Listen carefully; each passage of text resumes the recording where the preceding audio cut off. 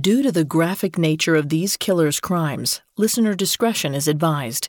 This episode includes discussions of violence, sexual assault, and murder that some people may find offensive. We advise extreme caution for children under 13. Lawrence Bittaker slowly opened his eyes and stretched. His back was killing him. He was pushing 40 now, too old to be sleeping on the floor of his van. He pushed himself up and slid open the door. The sun was just rising over the San Gabriel Mountains, bathing the trees in golden light. He lit a cigarette and strolled into the woods. As he walked through the trees, he couldn't help but smile. Back notwithstanding, he hadn't felt this good in years. He was finally at peace among nature. Now he understood why people liked camping so much. He laughed to himself as he made his way back to the van. He'd have to ask the girls if they were enjoying the trip as much as he was. He knocked hard on the passenger side door to wake up 13-year-old Leah Lamp and 15-year-old Jackie Gilliam. At the sound, the girls' eyes snapped open, darting from side to side. They looked like they wanted to say something. Bittaker couldn't wait to rip off the tape covering their mouths and see what it was.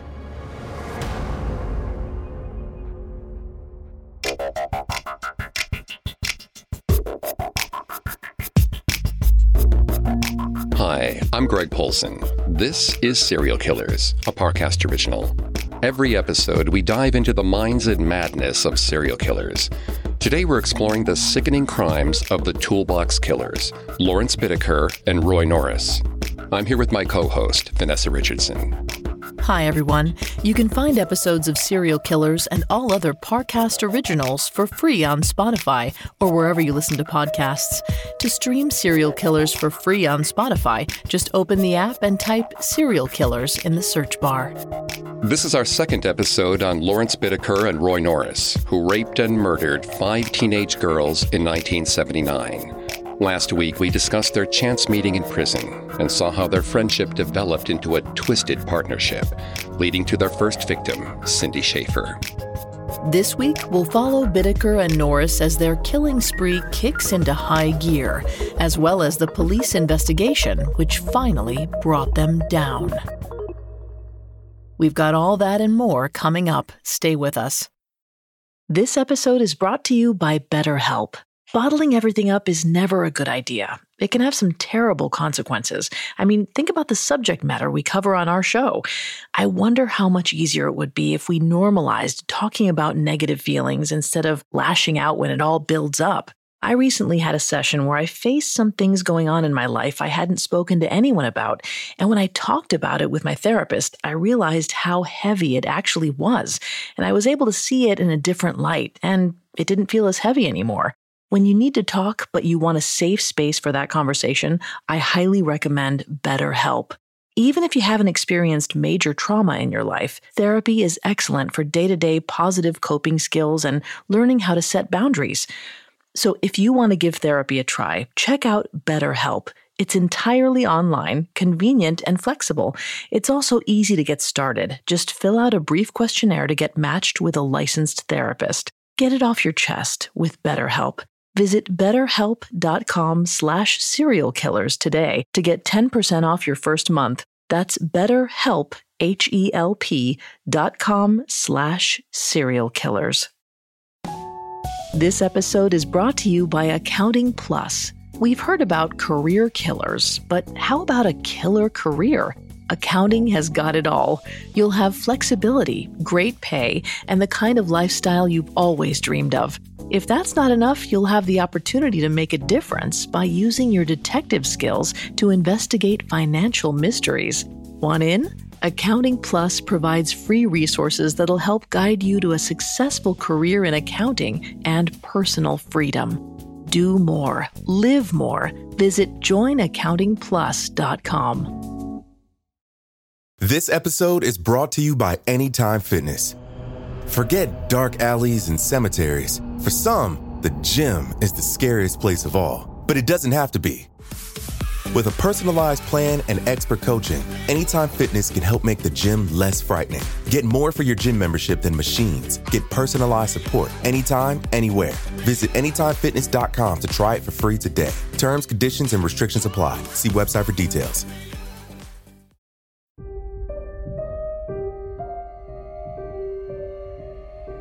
On June 24, 1979, Lawrence Bittaker and Roy Norris raped and murdered 16-year-old Cindy Schaefer in the woods of Southern California.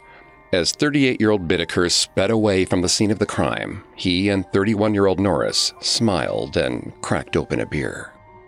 After more than a year of planning, it had all gone according to plan. They were confident that no one would find Cindy's body dumped in a ditch off the side of an abandoned fire road.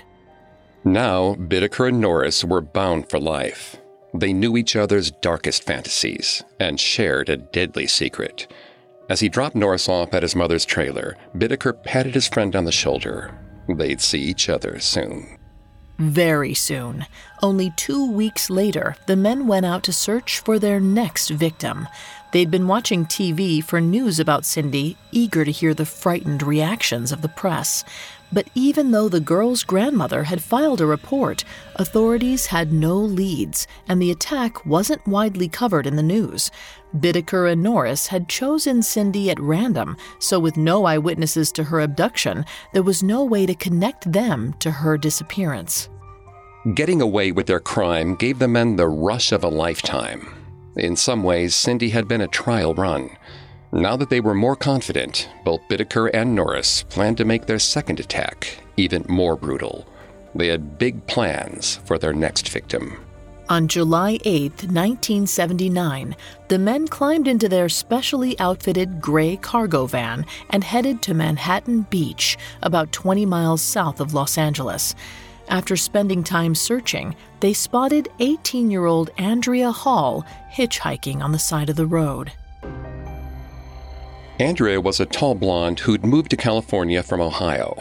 To make money, she resorted to selling blood, and that afternoon she was trying to catch a ride back to her apartment. Seeing her traveling alone, Bittaker and Norris agreed she'd make a perfect target. Bittaker started to pull over, but a white convertible ahead of them stopped first. They watched with disappointment as Andrea jumped in the convertible and it sped off. But they weren't going to give up so easily. They figured that the convertible wouldn't drive Andrea all the way to her destination. She'd have to get out eventually. They tailed the vehicle for miles, waiting for Andrea to get out.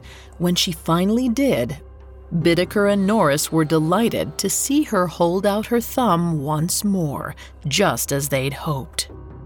As the van approached Andrea, Norris scrambled under the plywood bed they'd installed in the back. Bittaker thought Andrea would be more likely to accept a ride if she thought there was only one man inside.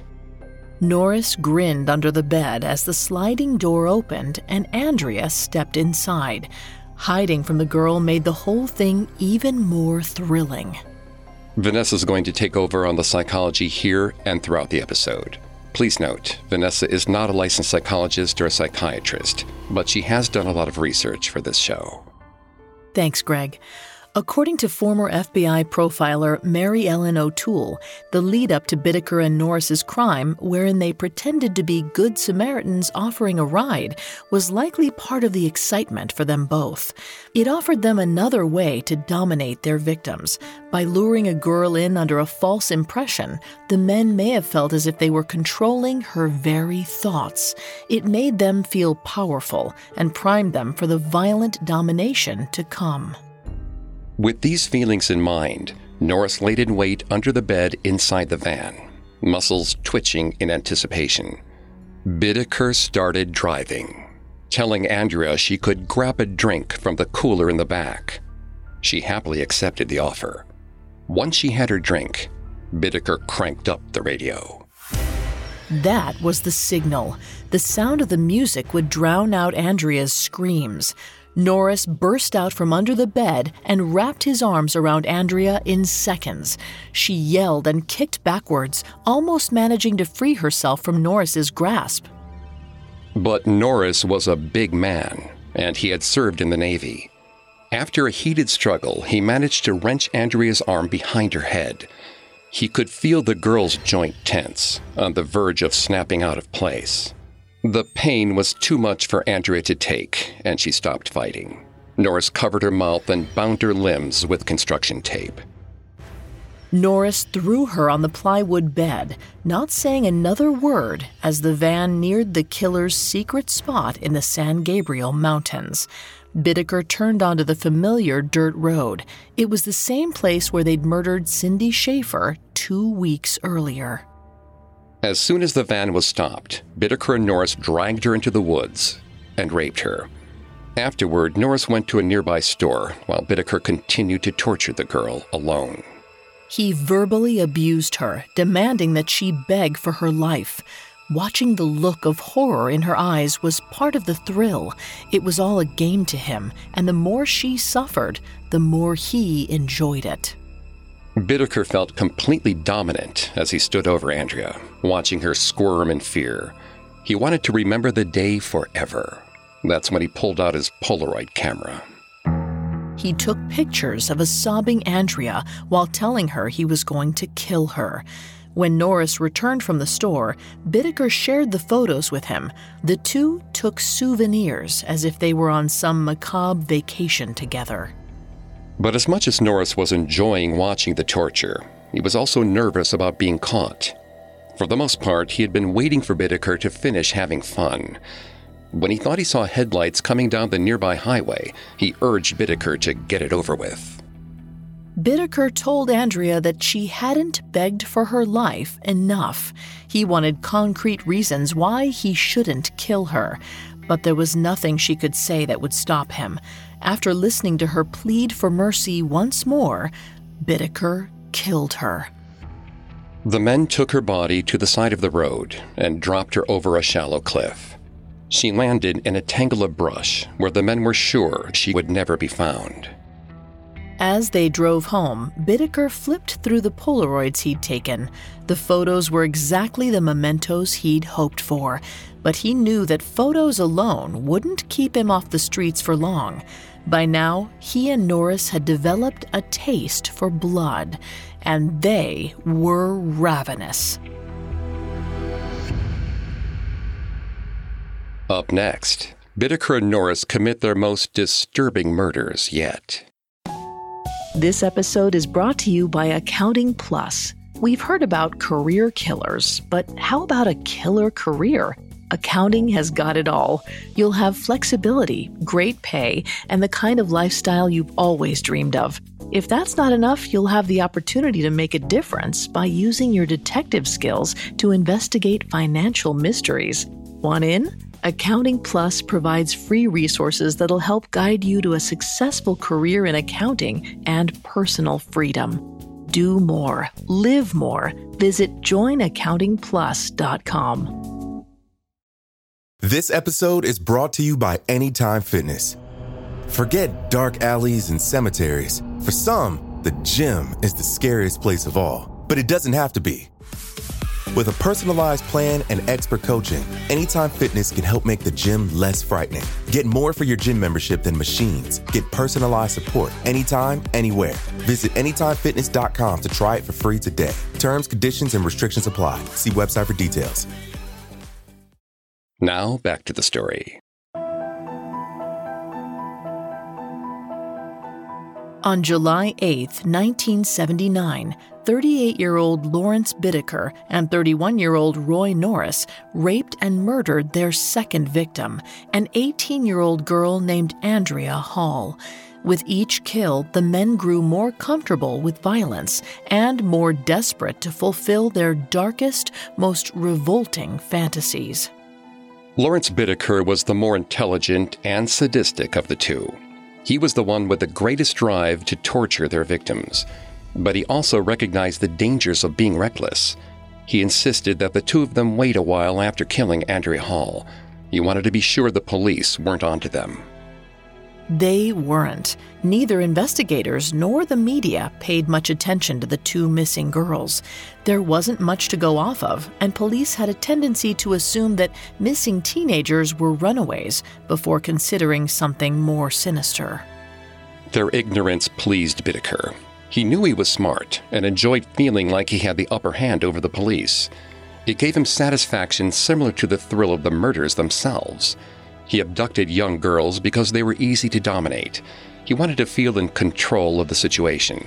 Now he felt like he was in control of the police. But his urges made the wait between kills difficult for him. The pictures he took of Andrea helped somewhat. They helped him remember the horrified look in the girl's eyes, how she had looked just before he ended her life. But the longer he waited, the stronger his violent urges became. After 2 months, he was dangerously close to losing control. He needed to kill again. He called up Roy Norris, and the two of them set off to hunt. On Labor Day weekend, September 3, 1979, Bittaker and Norris drove down the Pacific Coast Highway. As they neared Hermosa Beach, they spotted two girls, 13-year-old Leah Lamp and 15-year-old Jackie Gilliam, sitting at a bus stop. Bittaker pulled up to the curb and lowered the window. The girls were looking for a ride to the beach a couple of miles away. It was easy to convince them to climb inside the van. As Bittaker pulled back onto the road, Norris offered the girls a joint, and they all started smoking. A few minutes later, Leah and Jackie noticed that the van was headed towards the mountains, away from the beach. Bittaker hastily explained that he was just looking for a quiet place to stop while they finished the joint. But the girls got afraid and demanded that Bittaker let them out. As they grew frantic, Bittaker turned up the radio to drown out their shouts. At the sound, Norris reached for a weapon he'd hidden in the van, a sock full of metal BBs. He raised the sock over his head and swung it wildly at 13-year-old Leah. He clocked her on the side of the head, knocking her out cold.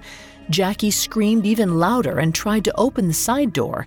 Bittaker could tell the situation was getting out of hand, so he hurriedly parked at a tennis court and got out of the vehicle.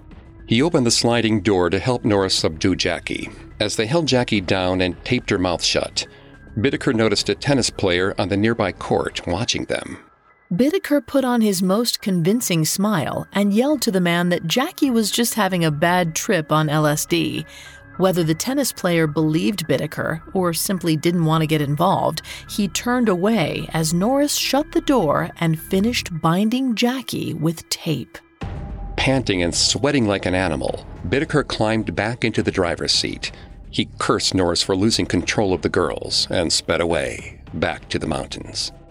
Bittaker and Norris again stayed mostly silent during the drive, but once they reached the dirt road, the men began a campaign of ruthless, dehumanizing torture. Initially, they focused on 15-year-old Jackie. They tied 13-year-old Leah up and told her that she was too overweight to be attractive. Bittaker raped Jackie in the back of the van while Norris sat in the driver's seat and tape recorded the sessions. He forced Jackie to play along with his sadistic games for the tape. Afterward, Norris sexually assaulted Jackie while making her pretend to be his cousin. Apparently, he had a relative who he would fantasize about when he was younger. He wanted Jackie to impersonate her. When it was over, Bittaker and Norris tied up their victims again in the back of the van and went to sleep. The girls passed the night in unfathomable fear as their abusers dozed just inches away.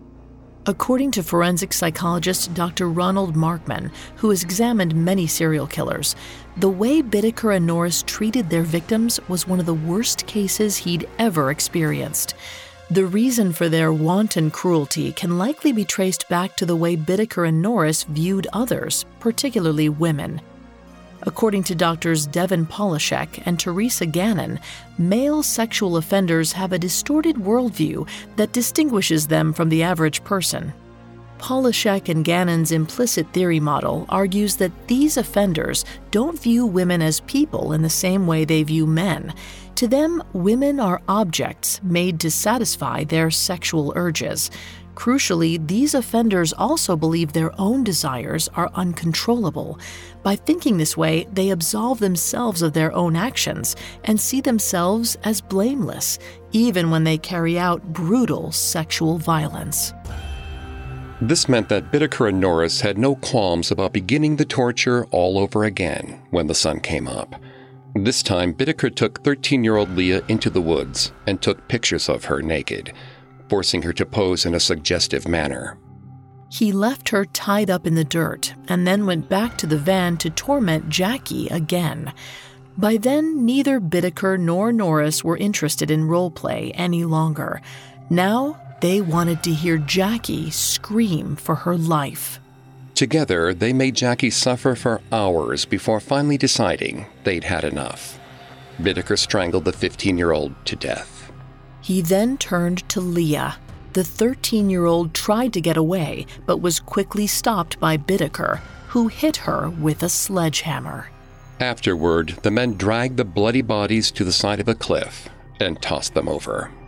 On the drive home, both agreed that they would wait another couple of months before they went out again. They were sure the police would suspect a serial killer was active in Southern California. They worried they would spark a manhunt unless they were careful. Unfortunately, their caution wasn't necessary. Leah and Jackie were reported missing, but like before, the police assumed they were just another couple of teenage runaways. Though the girls never had discipline problems in the past, detectives refused to take the case seriously. By October, none of the investigations into the missing girls had progressed, and the disappearances were still not officially linked. The Toolbox killers were free to strike again.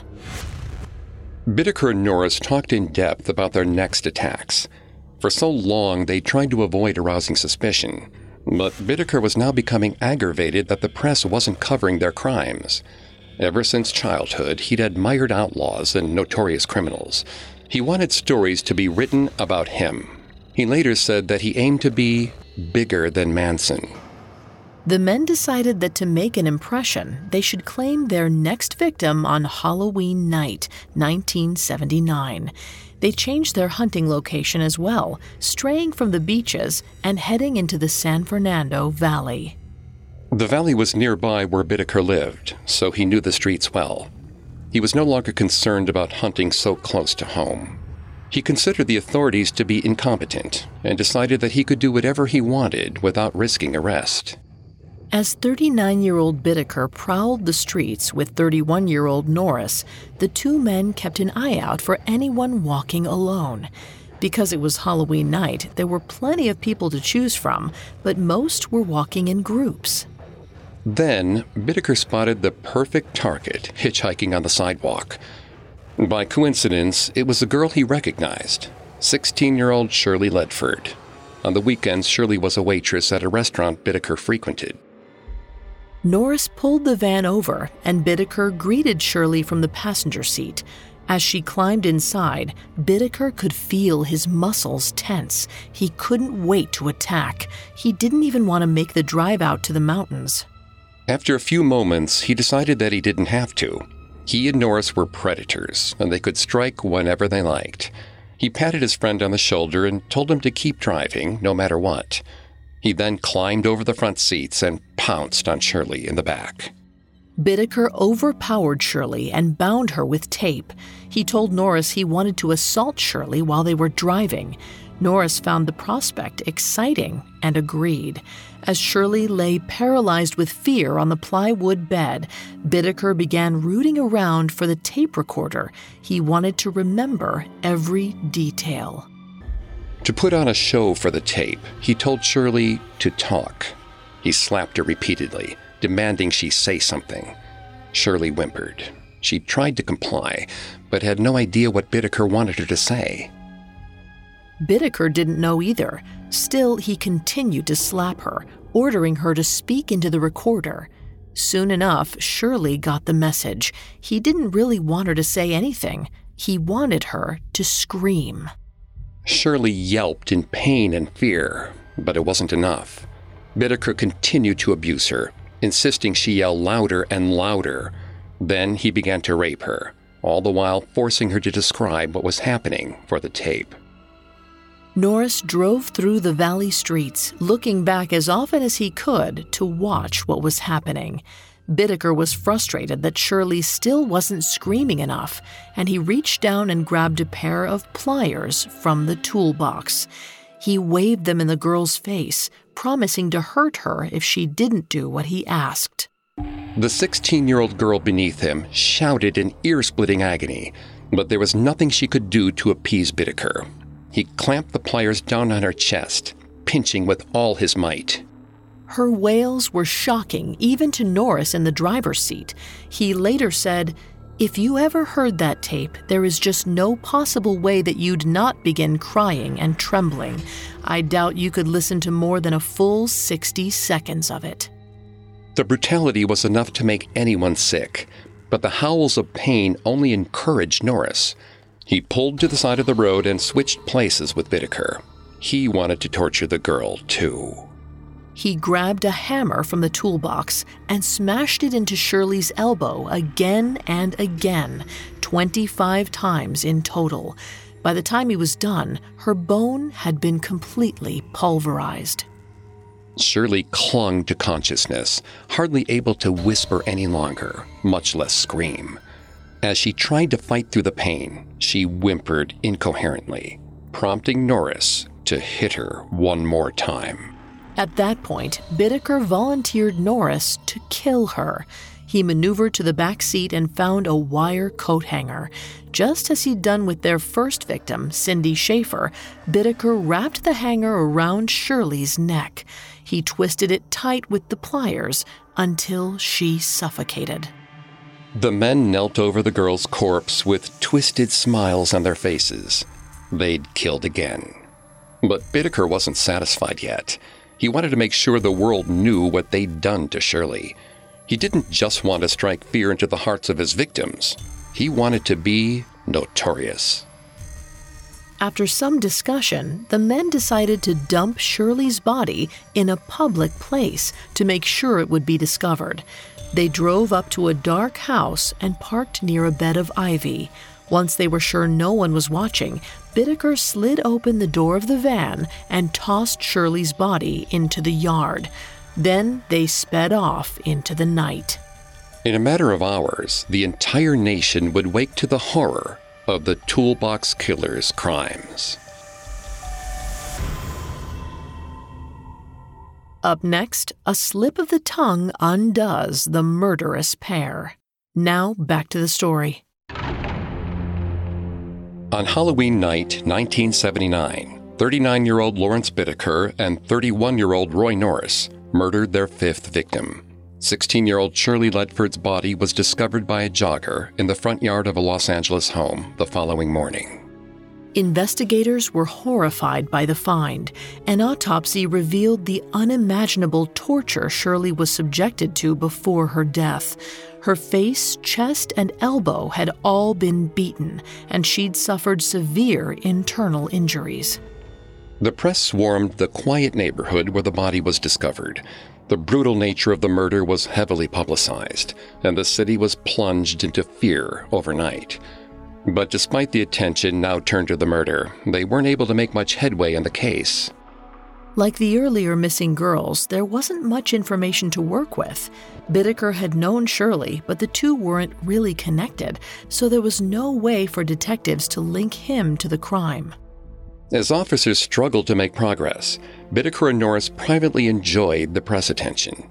They read the papers with glee, savoring the terrified reactions of reporters and the helplessness of the police.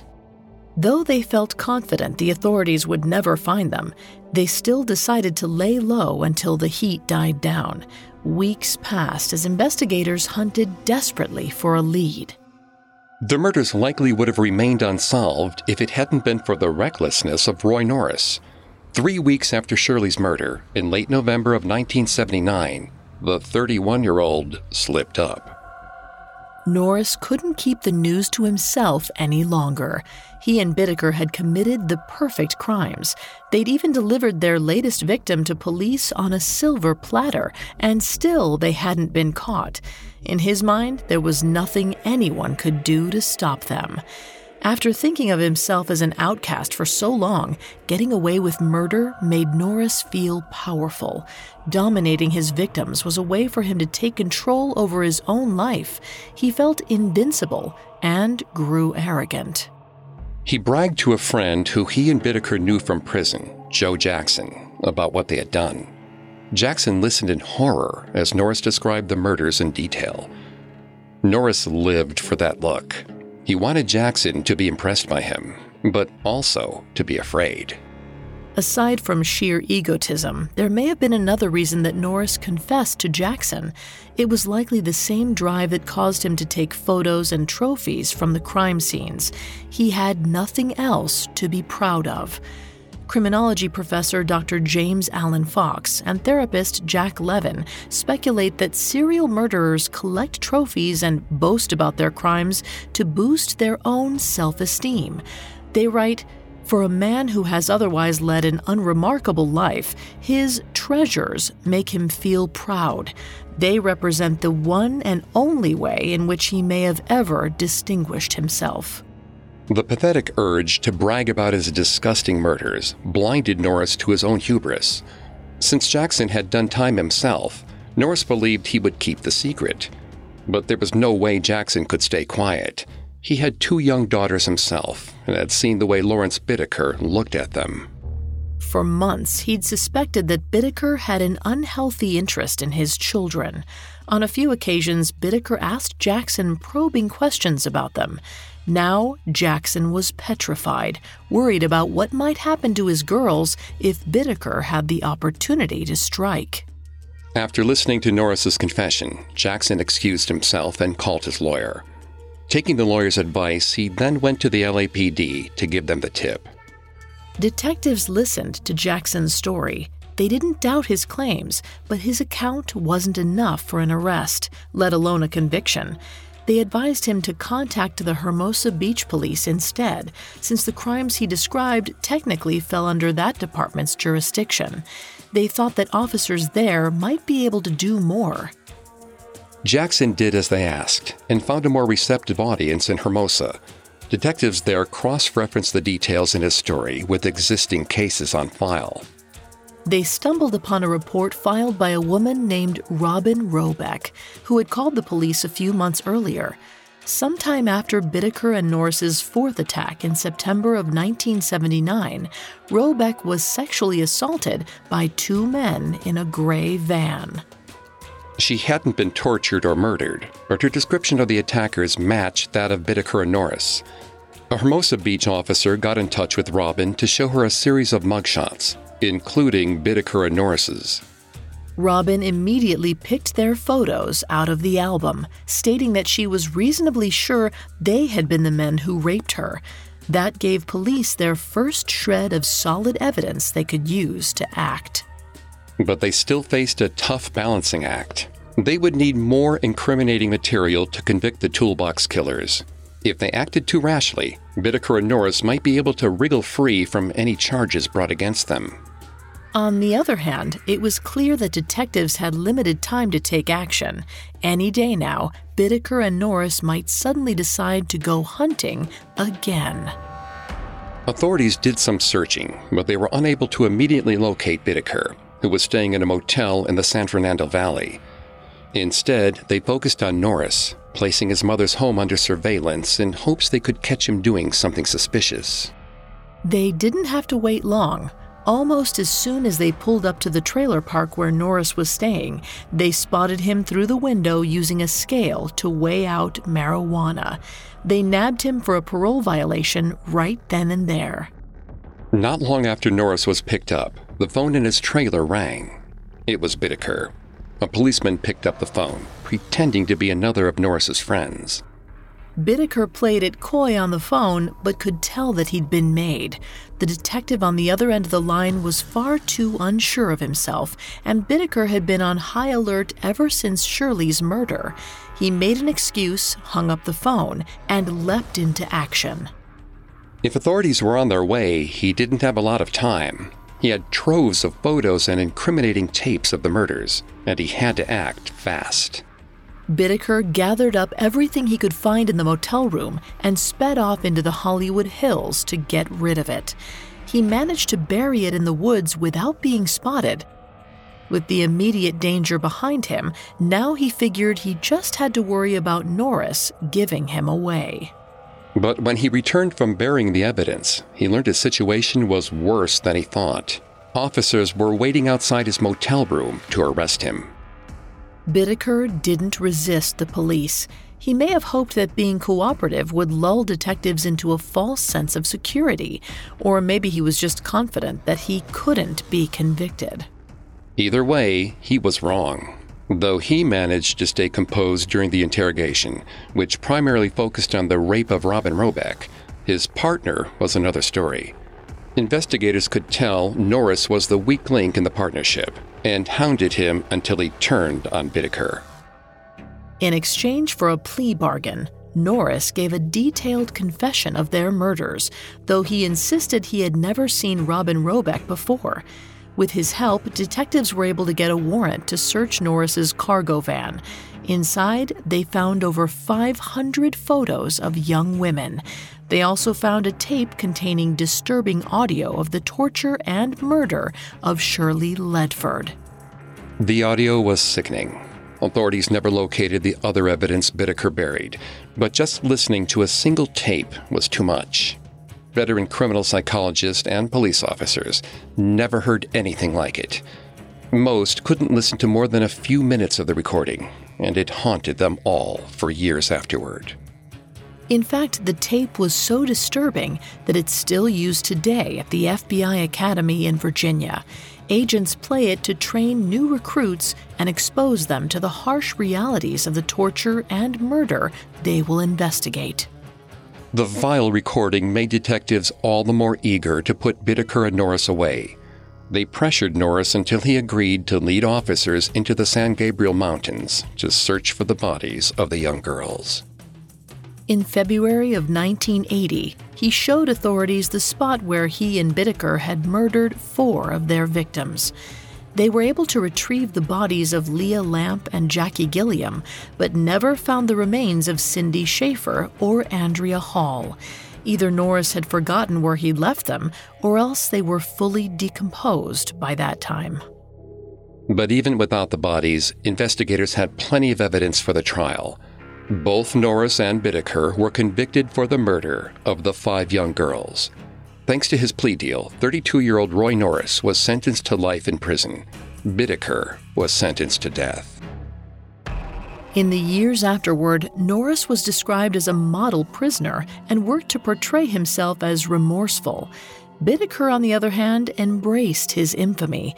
He frequently answered letters from people outside of prison, occasionally signing them pliers, after the tool he most used to torture his victims. But ultimately, Bittaker's bluster never earned him much beyond shock and condemnation. While waiting on death row, he died of natural causes in December of 2019 at the age of 79. Norris, then 72 years old, died 3 months later. Celebrating death can be distasteful, but there's no doubt many raised a glass when they learned of the deaths, happy to hear these evil men breathed their last.